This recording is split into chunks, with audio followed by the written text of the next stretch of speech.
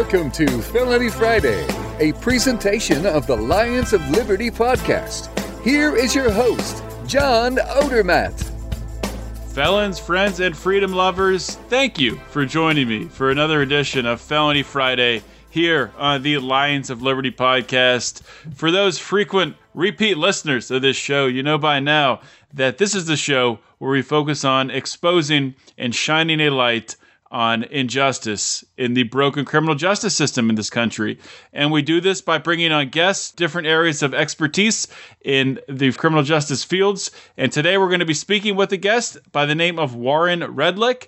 Warren's a fascinating guy. He's an entertaining guy. He has a background where he's a lawyer. And he also even ran in the state of New York. He lives in Florida now, but when he lived in New York, he ran on the Libertarian Party ticket for governor of New York and actually did very well, which we'll get into that during the interview also.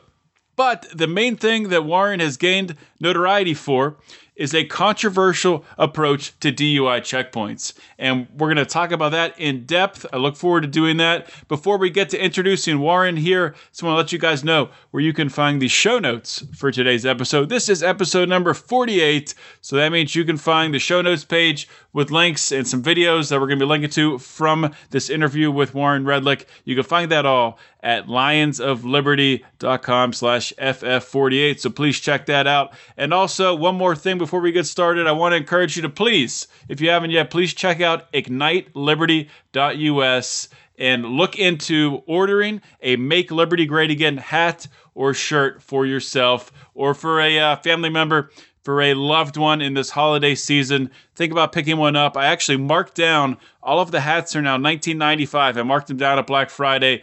Going to leave them at that price all the way up through the holidays. So be sure to check out igniteliberty.us for that deal. And you can get free shipping through the holidays. Just enter promo code HOLIDAY and you'll have no shipping, free shipping just with that simple code HOLIDAY. So please check out igniteliberty.us. Thank you, and I hope you enjoyed today's show. My guest today is Warren Redlich. Warren is a businessman, lawyer, and politician. In 2005, he briefly served as the political director of the Libertarian Party in New York. He was the LP candidate in New York for governor in the election of 2010. In that election, he collected more votes than any Libertarian governor candidate in the state's history. In 2011, Redlich moved to South Florida and expanded his law practice to include criminal DUI and traffic defense in Palm Beach, Broward, and Miami-Dade counties. In 2013, he published his first book titled Fair DUI, Stay Safe and Sane in a World Gone Mad.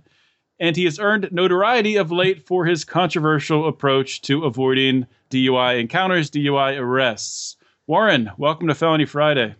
Thank you very much for having me on. Thanks for coming on, Warren. And I do want to talk about these police checkpoints. I want to talk about DUIs. But before we go down that road, I did kind of want to talk about your background a little bit. Obviously, you're a lawyer. You have an interesting background where you ran for political office as a Libertarian Party member. A lot of listeners of this show are members of the Libertarian Party, or at least sympathetic with the views of the Libertarian Party. So I guess first off, just what motivated you to want to run for office back when you lived in New York? I guess I have a big ego. So I always think that I'm not happy with the way things are being done, and I think I can do it better and want to make things better. Specifically with regard to running for governor, it was primarily, I didn't expect to win, but I have a lot of friends in the Libertarian Party in New York, and I had, been supportive of the Libertarian Party off and on. And I saw an opportunity to really make a difference and try to get the LP ballot status. We came very close. We didn't quite make it. I got double the number of votes of any previous governor candidate, by the way, or subsequent.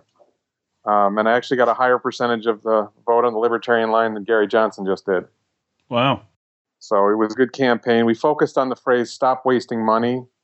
And just to give you an example of what was, that governments waste a lot of money. Checkpoints, which we'll come to later, are a great example of government wasting money.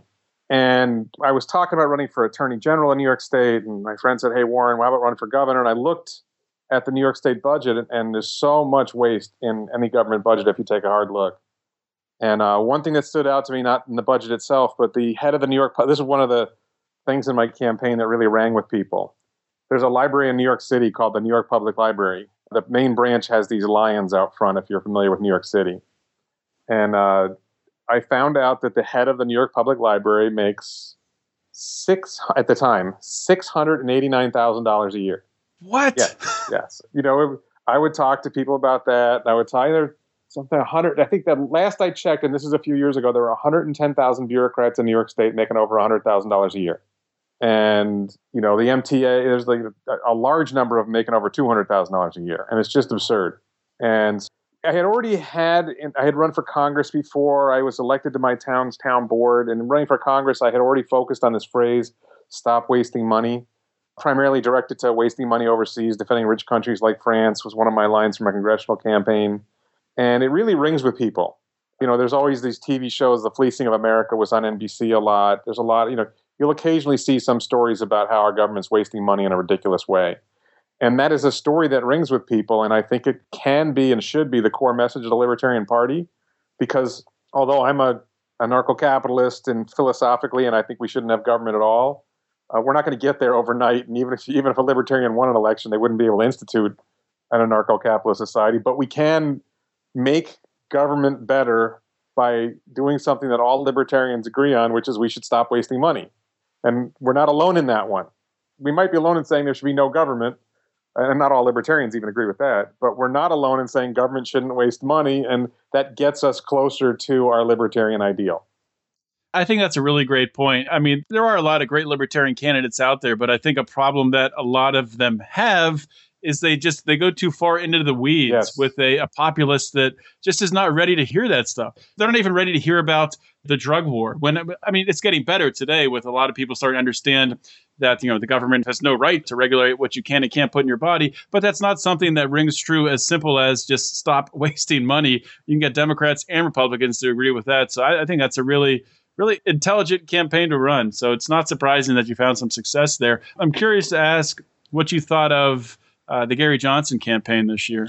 I thought it was a disappointment. I mean, on the one hand, they got 4 million votes, which is a record, and it's an accomplishment. But I think it's really a result more of the revulsion for Trump and Clinton than it was for Gary Johnson running an effective campaign.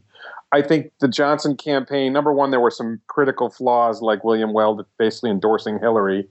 And oh God, he's so awful. Johnson's Aleppo moment, I don't think was that bad, but sticking his tongue out at Savannah Guthrie, I don't understand that. But ultimately, it was characterized by the same flaw that a lot of libertarian campaigns are characterized by, and you kind of hit it a little bit when you talked about it being in the weeds. The typical libertarian candidate carries around a flyer that's 8.5 by 14, and it's printed in 8-point font with 1/2-inch margins and stuff scribbled in the margins because they can't fit all their ideas in one piece of paper. Mm-hmm. And the typical voter gets handed this flyer and crumples it up and throws it out before they read a word. And, you look at Donald Trump as an example. I don't agree with Donald Trump, but I'll tell you what, he delivered really short, punchy messages. Build that wall. Lock her up. If you can't get your message down to 7 words that'll fit on a billboard, and if you really can't get, really you should be getting your message down to 3, 4, 5 words. If you can get a punchy phrase, that's something that people will remember. And we don't have the money to have, 25-word messages that people are going to remember. We don't have the money to have 5 different 3-word messages. We have enough money and enough time and enough resources to get one short message out to people. It doesn't have to be stop wasting money. I'm a big fan of that one because it's the one I created and I think it works. But if you're going to run a campaign, you've got to have a short message. You've got to deliver it with frequency, and you've got to find something that rings with voters. And it changes over time, right? I was campaigning and I saw, at campaign in the past, I saw that message really rang. You could be campaigning and you find some other short phrase that rings with the voters, but you got to find something that connects with the voters, and you got to repeat it over and over again. And it's got to be a core theme, and you got to be able to back it up. And if I would ask you right now, tell me what Gary Johnson's campaign theme was. If you were to reduce Gary Johnson's message to 5 words or 7 words or 3 words, what would it be? What's it? Socially tolerant, fiscally conservative, or fiscally restrained, whatever it was. Socially tolerant. How many syllables in those words? Come on.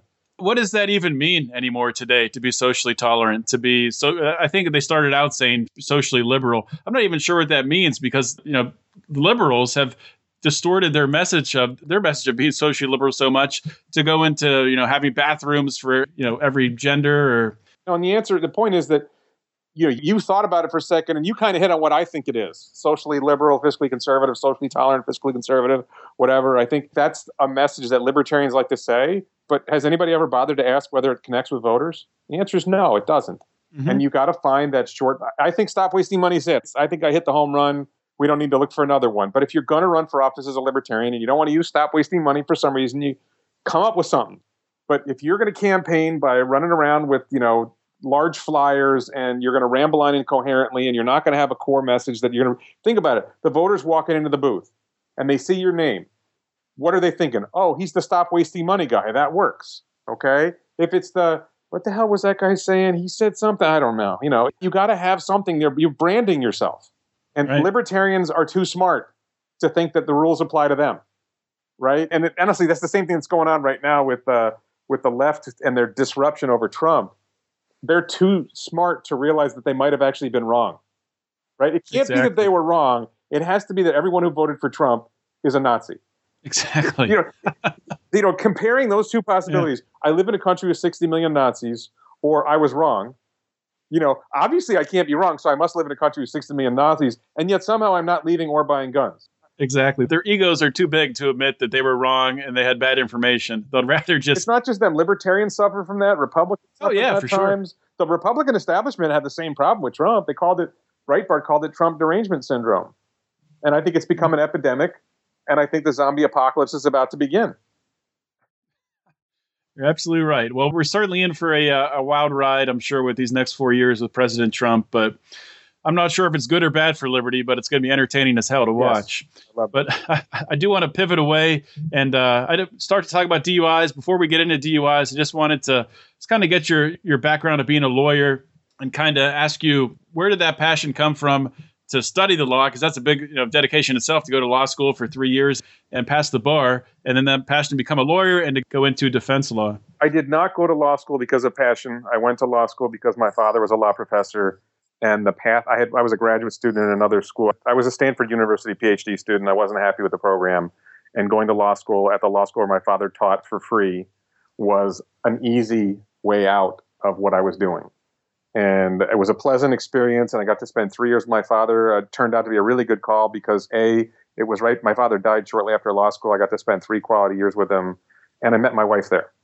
And, I got to spend time with my mother, got to spend time with friends because I grew up there. So it was a good decision for a lot of reasons, but I didn't go there out of passion. I graduated from law school, struggled for a while until I found one job, didn't really like it, found another job, the first job I hated, second job I kind of liked for a while. Eventually I got to the point where I started my own law firm. Wasn't sure what I was going to do. I had experience in personal injury law. I did have an interest in criminal defense, wasn't sure how much. And I started getting cases. And I will tell you that I've got more experience as a personal injury attorney than anything, and I have not a whole lot of passion for it. I don't believe in the system. I represent my clients. I fight for my clients. I am passionate about fighting for my clients, whatever I'm doing. I think it's a stupid system and we could do a lot better. And, we could basically eliminate most of the cases and save all of us a lot of money on our insurance premiums if we did some real tort reform, not the bullshit.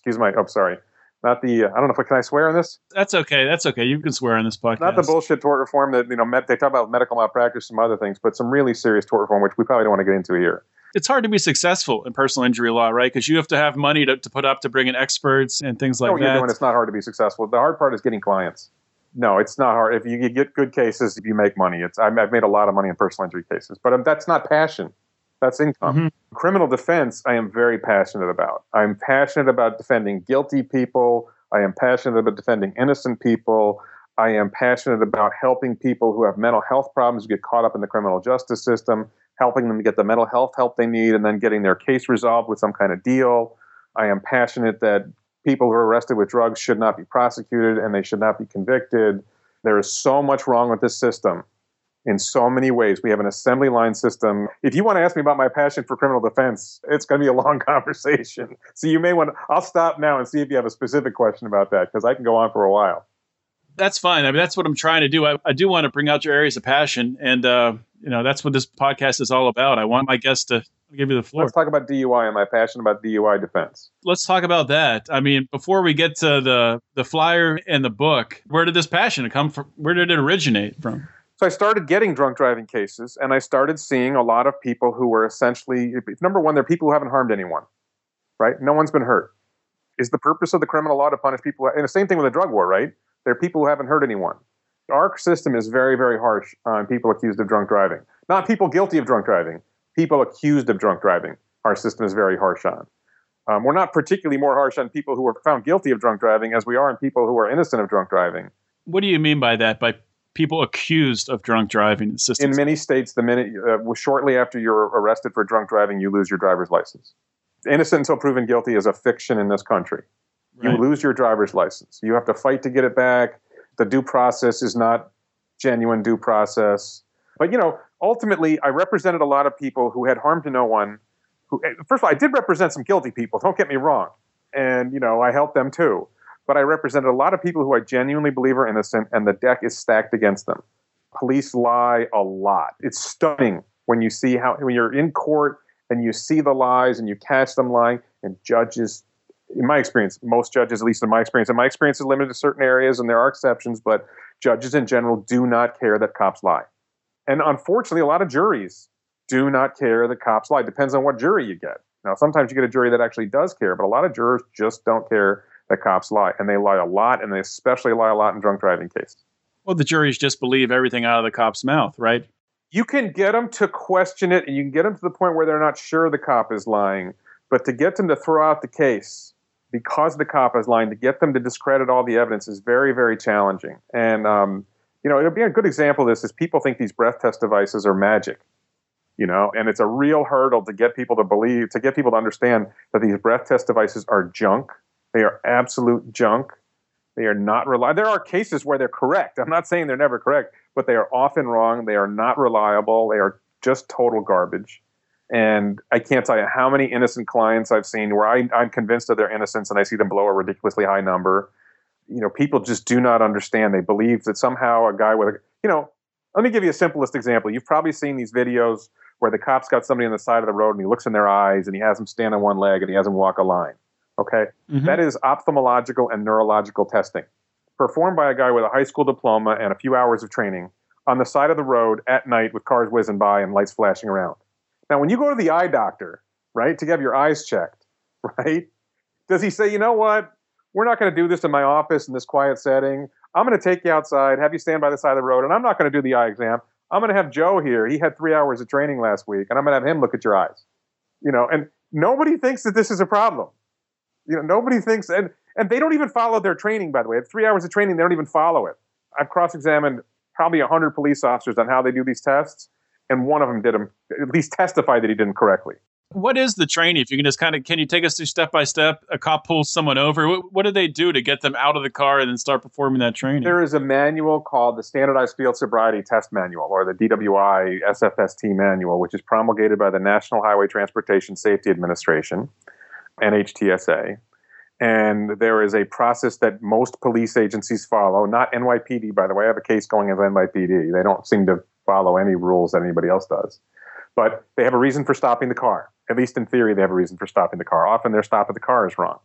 They stop the car, they approach the window. They have some interaction with the driver, and over the course of that interaction, they make a decision whether or not to ask the driver to step out of the car or order the driver to step out of the car.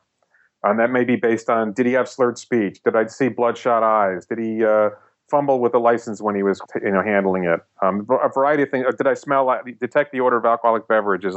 That's the language they use. I detected the strong odor of alcoholic beverage emanating from the vehicle or emanating from the driver's mouth, whatever.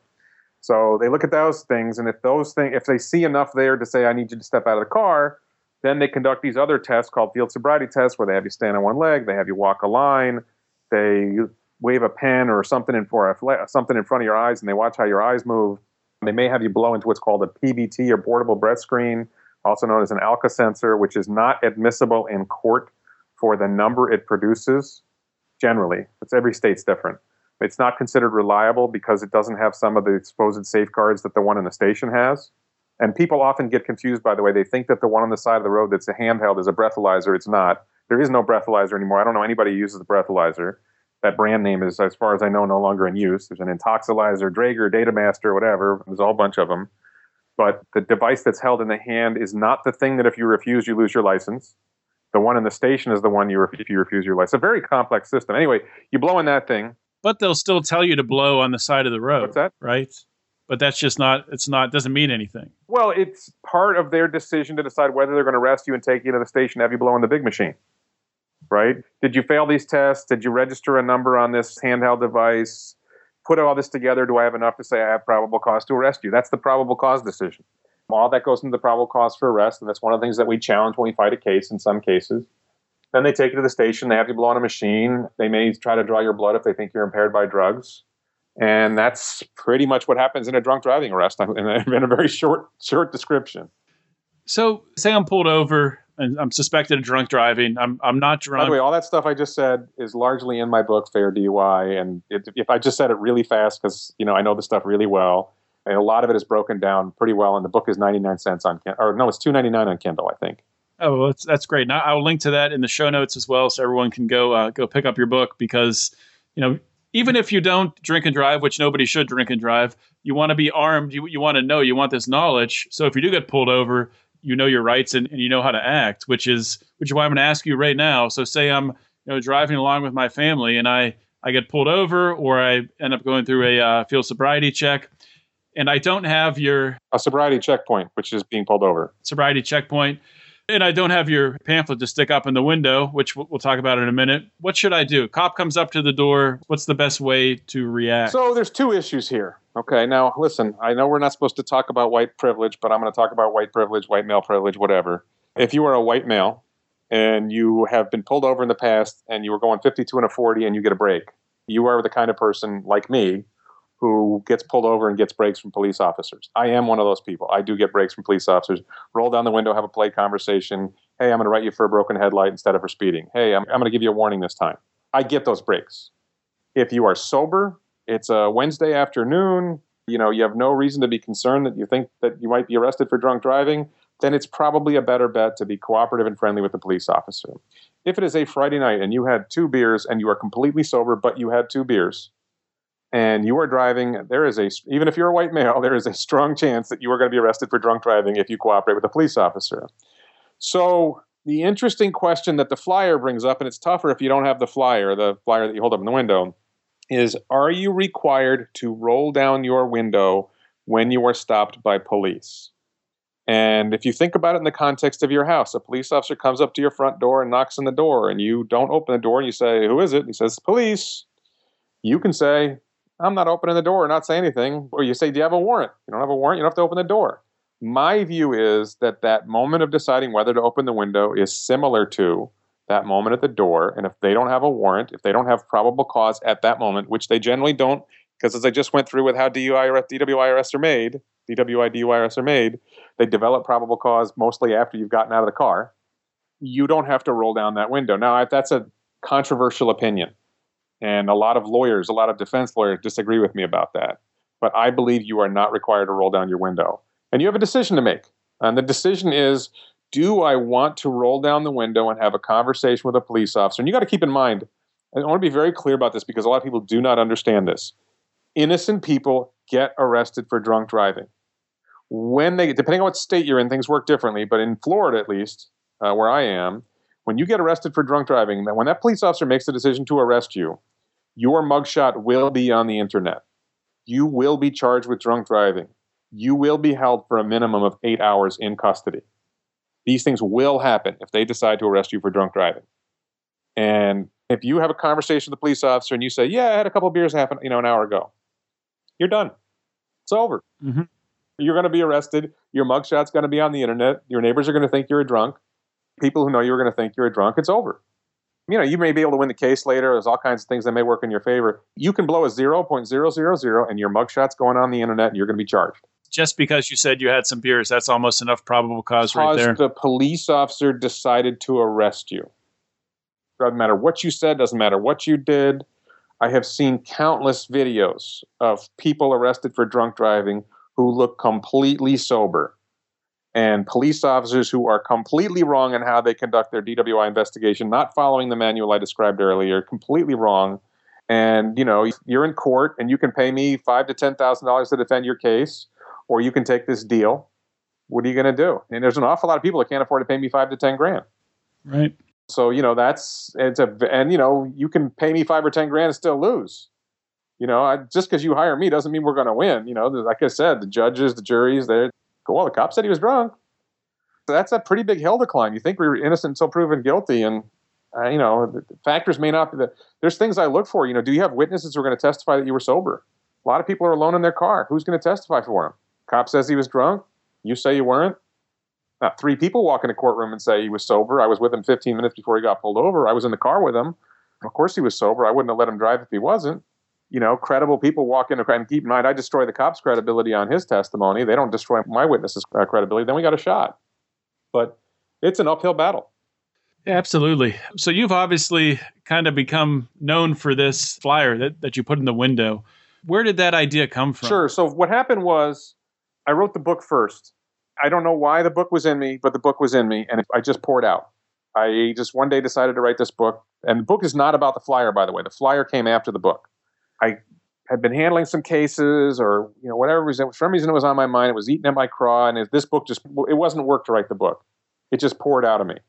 And, I had a professional editor look it over. I have a friend who's a state police officer look it over. A lot of help, making sure it was good and accurate and had the right information in it and all that. So the book poured out of me and I published it and it was doing okay. And people were reading it and people were asking me questions. And one of the questions in the book, I recommend not talking to police. Now, that sounds simple. Again, that's a very common thing defense lawyers will say, don't talk to the police. But in the context of you just got pulled over, the police officer walks up to the car, how do you not talk to police? And I stewed on that for a while, and the flyer came to me. I don't know, it was probably one of those things where in the middle of the night I woke up and said, I got it. And the flyer was driven partly by some U.S. Supreme Court cases. There's a guy who was arrested. He was in custody, suspected of murdering somebody, I think. And at a certain point, they asked him, well, why did you do it? He didn't admit doing it. He says, well, you did it, didn't you? And he didn't answer. And the defense argued he was invoking his right to remain silent. And the Supreme Court said, no, you have to, I believe the phrase is, you have to expressly invoke or affirmatively assert your right to remain silent. So, which is interesting, because if you're going to remain silent, you have to invoke your right to remain silent. Do you have to say I'm remaining silent, which is a catch-22? In a drug driving context where they're going to say your speech is slurred, right? That's one of the critical things they look for is, did you have slurred speech? And if you're speaking and they can hear you, you got your window rolled down, they claim they detected the odor of alcoholic beverage. So I want you to keep your window up and I don't want you to talk. So how do you do that? Well, you hold up the flyer, and the flyer, for those who don't know it yet, says, I remain silent, no searches, I want my lawyer. Those are 3 very clear invocations of your 4th, 5th, and 6th Amendment rights. Your right to be free from unreasonable search and seizure, no searches, your right to remain silent under the 5th Amendment, and your right to counsel under the 6th Amendment. And note it says, I want my lawyer, not I want a lawyer. It's not I'm expecting you to provide me the public defender at this point. It's I already have a lawyer, and I want to talk to my lawyer before I talk to you. The value of the lawyer one is probably the weakest of the 3. Whether you have the right to an attorney at that stage is maybe an open question. I don't think it's a question, but some would argue that you don't have a right to an attorney at that stage. I heard you tell interesting story on another podcast about someone saying, I want to talk to my lawyer. They let him call his lawyer, and the guy put the cop on the phone with his lawyer.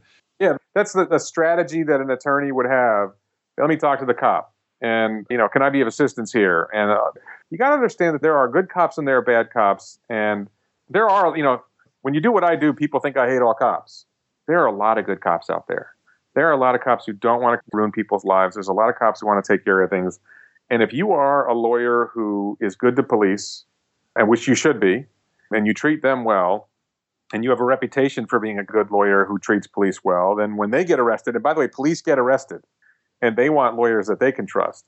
So if you are a lawyer who is respected by the police, and you talk to the police on the phone and say, hey, listen, if I come down there, can we resolve this? There's no law saying that police officer has to charge that guy. Police have discretion. And if you come down there and you say, listen, let's work this out. I'll come down. I'll take him home. We'll get somebody else to come pick up the car. Some cops, not all, and probably a lot, but some cops will say, you know what, that's reasonable. There's another approach to it, which is that's not at the side of the road. This is at the police. I'm not sure. You may be talking about this one. You're at the police station and the cop wants you to blow in the machine. And you say, I want to talk to my lawyer. And you get your lawyer on the phone. The lawyer says, put the cop on the phone. And the lawyer says to the cop, he's not blowing. Don't ask him. Yeah, that's the one. He's not blowing. Don't ask him. Now, what does the cop do at this point? Well, he just told me not to ask him. So now there's this question, by the way, about whether you're going to lose your license later. Okay, and if you refuse to blow in the breath machine, you lose your license. Did the driver refuse? No. Driver didn't refuse. You never asked him. You never give, you asked him and he said, let me talk to my lawyer first. He never refused. His lawyer said he's not blowing, but you didn't ask him again. And it's, that's, lawyer tricks. I got to admit, that's a lawyer trick. I haven't done this one yet, but it was one of those brilliant tricks that I heard from an old SALT lawyer back in the day. To me, that's just funny because it doesn't actually happen in the real world. Right. That requires the cop to then not ask and listen to the lawyer, which who knows if that would happen or not. A lot of cops would think they can't ask. Really? A lot of cops would think I can't ask him now. They would mark it as a refusal because the lawyer refused. Okay. Not all. Some cops would know better, but not all. So there's been a lot of success stories with this flyer, right? In Florida and in New York? There's been a lot of incidents where, a couple in New York that I know of, a lot more in Florida where it was more active. It's kind of stalled, the movement. We had our moment in the sun, and then we moved on to other people have moved on to other things. But I carry it in both of our family cars. I keep the flyer in the car. A lot of people who have it. We would go to checkpoints and we would make videos of challenging checkpoints. And it was fun. And I would say ballpark 9 times out of 10 it worked. And it should work, by the way. It's not like this is a trick. This is, what's their reason for insisting that you roll down your window, right? And there's I could go way in depth about how checkpoints are supposed to be run. And the way the checkpoint process works and how the checkpoint process is not designed to deal with this flyer. So there's not really a clear answer for that cop who's at the window, who's trying to, talk to you. It's not really clear for him, what am I supposed to do now? And here's the thing. Can I just ask you a question on that? So when you say the way they're supposed to be run, based on what? Based on the law? Based on... Yes. Based on the law, they are, generally speaking, they are required to have written guidelines for how they're supposed to conduct the checkpoint. And the guidelines that they typically have do not say, if somebody refuses to roll down their window and holds up a sign that asserts their constitutional rights, do this. That's not, right. They don't have that, right? They don't have that in their guidelines. So they're supposed to follow their guidelines. If it's not in their guidelines, what are they supposed to do? But the practical reality is, if you are a police officer and somebody holds up this flyer, the odds are you are being filmed right now, you're being recorded right now, and you're going to be on YouTube. And if you handle this situation wrong, you are going to become famous on YouTube, and you don't want to be famous on YouTube. Very few police officers want to be famous on YouTube. And the best way to not be famous on YouTube is to wave them on, right? Because if you make a scene, there's a chance that something's going to go wrong, and you're going to become famous on YouTube for the wrong reasons, right? And so there's a video that we did December 31st, January 1st, it was the end of 2014, beginning of 2015. My friend Jeff Gray did a video near Gainesville, Florida, Levy County, Florida. Video has been viewed over 3.5 million times. No one knows the cop's name. I don't know the cop's name. Jeff doesn't know the cop's name. No one cares what's the cop's name because he didn't act like a jerk. He waved us on, and nobody cares what his name is. And that's his goal, right? His face is maybe recognized by a few people, but nobody really cares about him. He's not the story. And if you are a police officer and you want to move on with your life, you do not want to be the star of a YouTube video. And that's really the underlying motivation for us, why I think the checkpoint approach works. If I can ask you, what happened? There was a highly publicized, I guess not highly publicized, but it's out there in the internet. I read about it on copblock.org, talking about you were actually arrested at a DUI checkpoint doing this? I went beyond what I recommend other people do.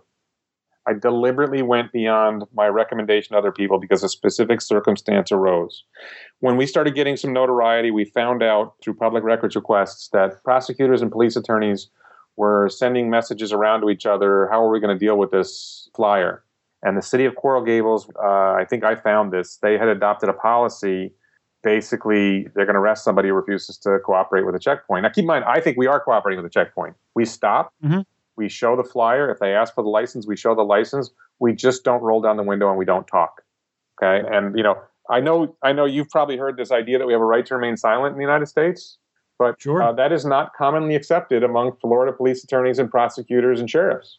When this story broke, there were multiple Florida sheriffs and other people who said that you don't have the right to remain silent at a checkpoint, that you have to talk to the police. If you don't talk to us, we're not going to let you out until they talk to us.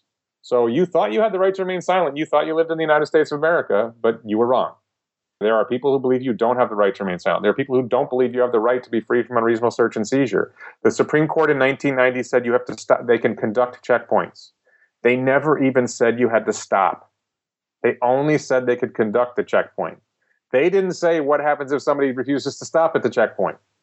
There's a recent Oklahoma Supreme Court case where one of the judges said, I'm not even sure if the law is clear that we can arrest them if they don't stop, right? They never said you have to roll down your window. What they ruled on was stopping you in a checkpoint is a seizure. And they ruled that they can do that. So I think the Supreme Court would say, yes, you have to stop. I think that's pretty clear. But all they said was that the seizure, the stop of the car conducted by a checkpoint was legitimate. They never said you have to roll down your window. They never said you have to talk. They never said you have to blow in a device. They never said you have to do any of that stuff. All they said was that the police can stop you. And that's where I'm going with this. And unfortunately, it would be nice if other defense lawyers joined in on this, and they didn't. And there was a lot of public interest for a short time. But so anyway, we did a bunch of checkpoints. They worked well. This one particular checkpoint, the city of Coral Gables adopted a policy saying that you had to roll down your window. You had to talk to them. If you didn't, you'd be arrested for, now I can't remember the term, resisting an officer without violence is the offense. It's kind of like resisting arrest, but of course, you're not arrested. That phrase doesn't even make sense. Resisting without violence. Well, you're standing in the cop's way, but you don't punch him. Or you don't do what the cop says, right? The cop says move here and you don't do it. You're resisting. It's an interesting question. What qualifies as resisting? So anyway, we get to the checkpoint and we got a guy in the passenger seat who's recording. I'm recording. I got a guy outside the car with a camera recording. We had, something like 6 cameras going. And the first guy who comes to the window, he's baffled. He doesn't know what to do. He calls over the guy running the checkpoint. And the guy running the checkpoint comes over, and here's my rule, okay? My rule is you don't do what they say unless it's an order, okay? If they say, sir, would you please roll down your window? Is that an order? No. But I say it's not an order. So I'm not refusing an order if you said, sir, would you please roll down your window? Sir, would you mind rolling down your window? Yes, I would. I'm not rolling down my window, If they say, I'm ordering you to roll down your window, my advice to people is once you're ordered to do it, you do it. So what happened in our checkpoint, he never gave me an order to roll down my window. Never said I'm ordering. It was always, sir, would you? Now, it was, sir, would you please roll down your window? If you don't roll down your window, I'm going to have to arrest you. Okay. So is that an order? I don't know. That could be. I might consider that an order. So my attitude was it's not, and it says on the card, I will obey clearly stated orders. It's right on the flyer. I will comply with clearly stated order. Clearly stated lawful order. Okay. Mm-hmm. So it's not a clearly stated order. It's not lawful order, but I was going to comply. If they had said, I'm ordering you to roll down the window, I would have done it. But they never said it. So we waited, and eventually the guy opened, the car door was unlocked. Unintentionally, by the way, the car door was unlocked. So he unlocks the car. I get out of the car. I comply. The minute he pulls me out of the car or, unlocks the door of the car, as far as I'm concerned, I've accomplished what I wanted to accomplish. They held me for about 3 hours. They took everything out of my pockets. They searched the entire car, which, again, what does that have to do with the checkpoint? Why are you searching the car? Right. There's a whole bunch of issues going on there. Ultimately, they released me after 3 hours. They charged me with a traffic violation for failure to display my license, which I had held up to the window so they could see it. And we're in court, and there's this hysterical... I didn't realize it when it was happening in court. I realized it later, and I made a video about it. The police officer's claiming that, he needs to hold the license in his hand because he needs to check the hologram to make sure it's a valid license. Now, I'm not sure if you're familiar with this, but the holograms in driver's licenses respond to light. Yeah. And the glass in a car window allows light to pass through. It's this remarkable property of sheet glass that's been true for about 1,000 years, that if you have sheet glass, light goes through it. So I made a video showing that if you look at the license from outside the window, you can see the hologram. So it was a big fat lie that you do not need to hold the license in your hand to see the hologram. All you have to do is move your head back and forth and you can see the hologram. Not to mention, it wasn't a license checkpoint. It was a sobriety checkpoint. You don't need to see the license in a sobriety checkpoint. You need to check whether he's sober or not. So there's all these little picky issues that I've got, nitpicky about, what they're doing. But ultimately, I was challenging their policy that if you refuse to roll down your window and you refuse to speak with them, you refuse to physically hand over your license was actually the thing. If you refuse to physically hand over your license, that you are violating Florida law and you're going to be arrested for resisting without violence. And that case went to court. We had a trial. The judge was less than receptive to the idea that you don't have to roll down your window or cooperate with police at a checkpoint. Former public defender. I'm very disappointed in defense attorneys that they don't get this. And he ruled against me, and that case is now on appeal in Circuit Court, Miami-Dade County. And we'll see what happens. And I sued in federal court, and there's a rule that protects police from lawsuits, what's called qualified immunity, and it's very tough to get over that hurdle. And I saw the writing on the wall in my federal lawsuit and dropped it rather than pursue it and risk getting sanctioned for thousands of dollars. Wow. Because I didn't think the federal lawsuit was as important as, once I had the state case going and I thought that was going well, I decided, you know what, I don't need the federal lawsuit at this point. I wanted to win, I thought it was a good case, but it's just like, you know what, this is too messy. Yeah, it's turned into quite a mess, but I think it's incredible work that you're doing. It really is a shame that this didn't become a huge nationwide thing. I know there's some reasons why it only works particularly well in Florida. No, this is designed nationwide. Is it? Okay. I mean, I have flyers for 30 states, but, I had hoped to get a network of attorneys who would call themselves fair DUI lawyers, who would advise people. You could advise them not to do it, but if you're going to do it this way. And be prepared to, and you put your name on the back of the flyer instead of mine for your state, and you can help me shape how it looks in your state. Defense lawyers just did not pick up on it. I tried very hard to get defense lawyers on board with this, and I got a few, but I didn't get enough to make it something. And I pictured a DUI hotline, and I had all these marketing ideas to go with it. I just could not get lawyers on board. And I'm very disappointed because to me, I don't think this is a tough one. I think this is pretty straightforward. This is an effective way to challenge this key moment when the police are trying to build their probable cause for a DWI arrest or DUI arrest. If they don't detect the odor of alcoholic beverage, if they don't see bloodshot eyes, if they don't hear impaired speech, do they have enough to get you out of the car under their training? And the answer is generally no. This is a great opportunity to protect people from wrongful drunk driving arrests. And I'm disappointed that defense lawyers couldn't get on board with it. And that's the thing. It's about wrongful drunk driving arrests. Drunks could not pull this off. What you have to do, you have to be patient. You have to remain silent. Drunks are not known for remaining silent and being patient. Yeah, and they're not going to be able to, find the flyer and put it up there. They'll be fumbling around, and it's not going to help drunks. I agree with you there. It is a shame it didn't catch on. It still could, though. Maybe this podcast will launch it back into the mainstream with our huge audience, and it'll gain more traction. But it's been so great to have you on, Warren, and talk to you about your days in the Libertarian Party, running for governor, all the way through, and talking about your work with the Fair DUI. Where can the Lions of Liberty audience learn more about your work? Where can they pick up this flyer? Where can they find your book? The flyer, you just Google Fair DUI, Fair DUI. The book is on Amazon. It's very well reviewed, by the way. I think it's 50. Last time I saw it was 53 reviews with, 4.7 stars out of 5 stars.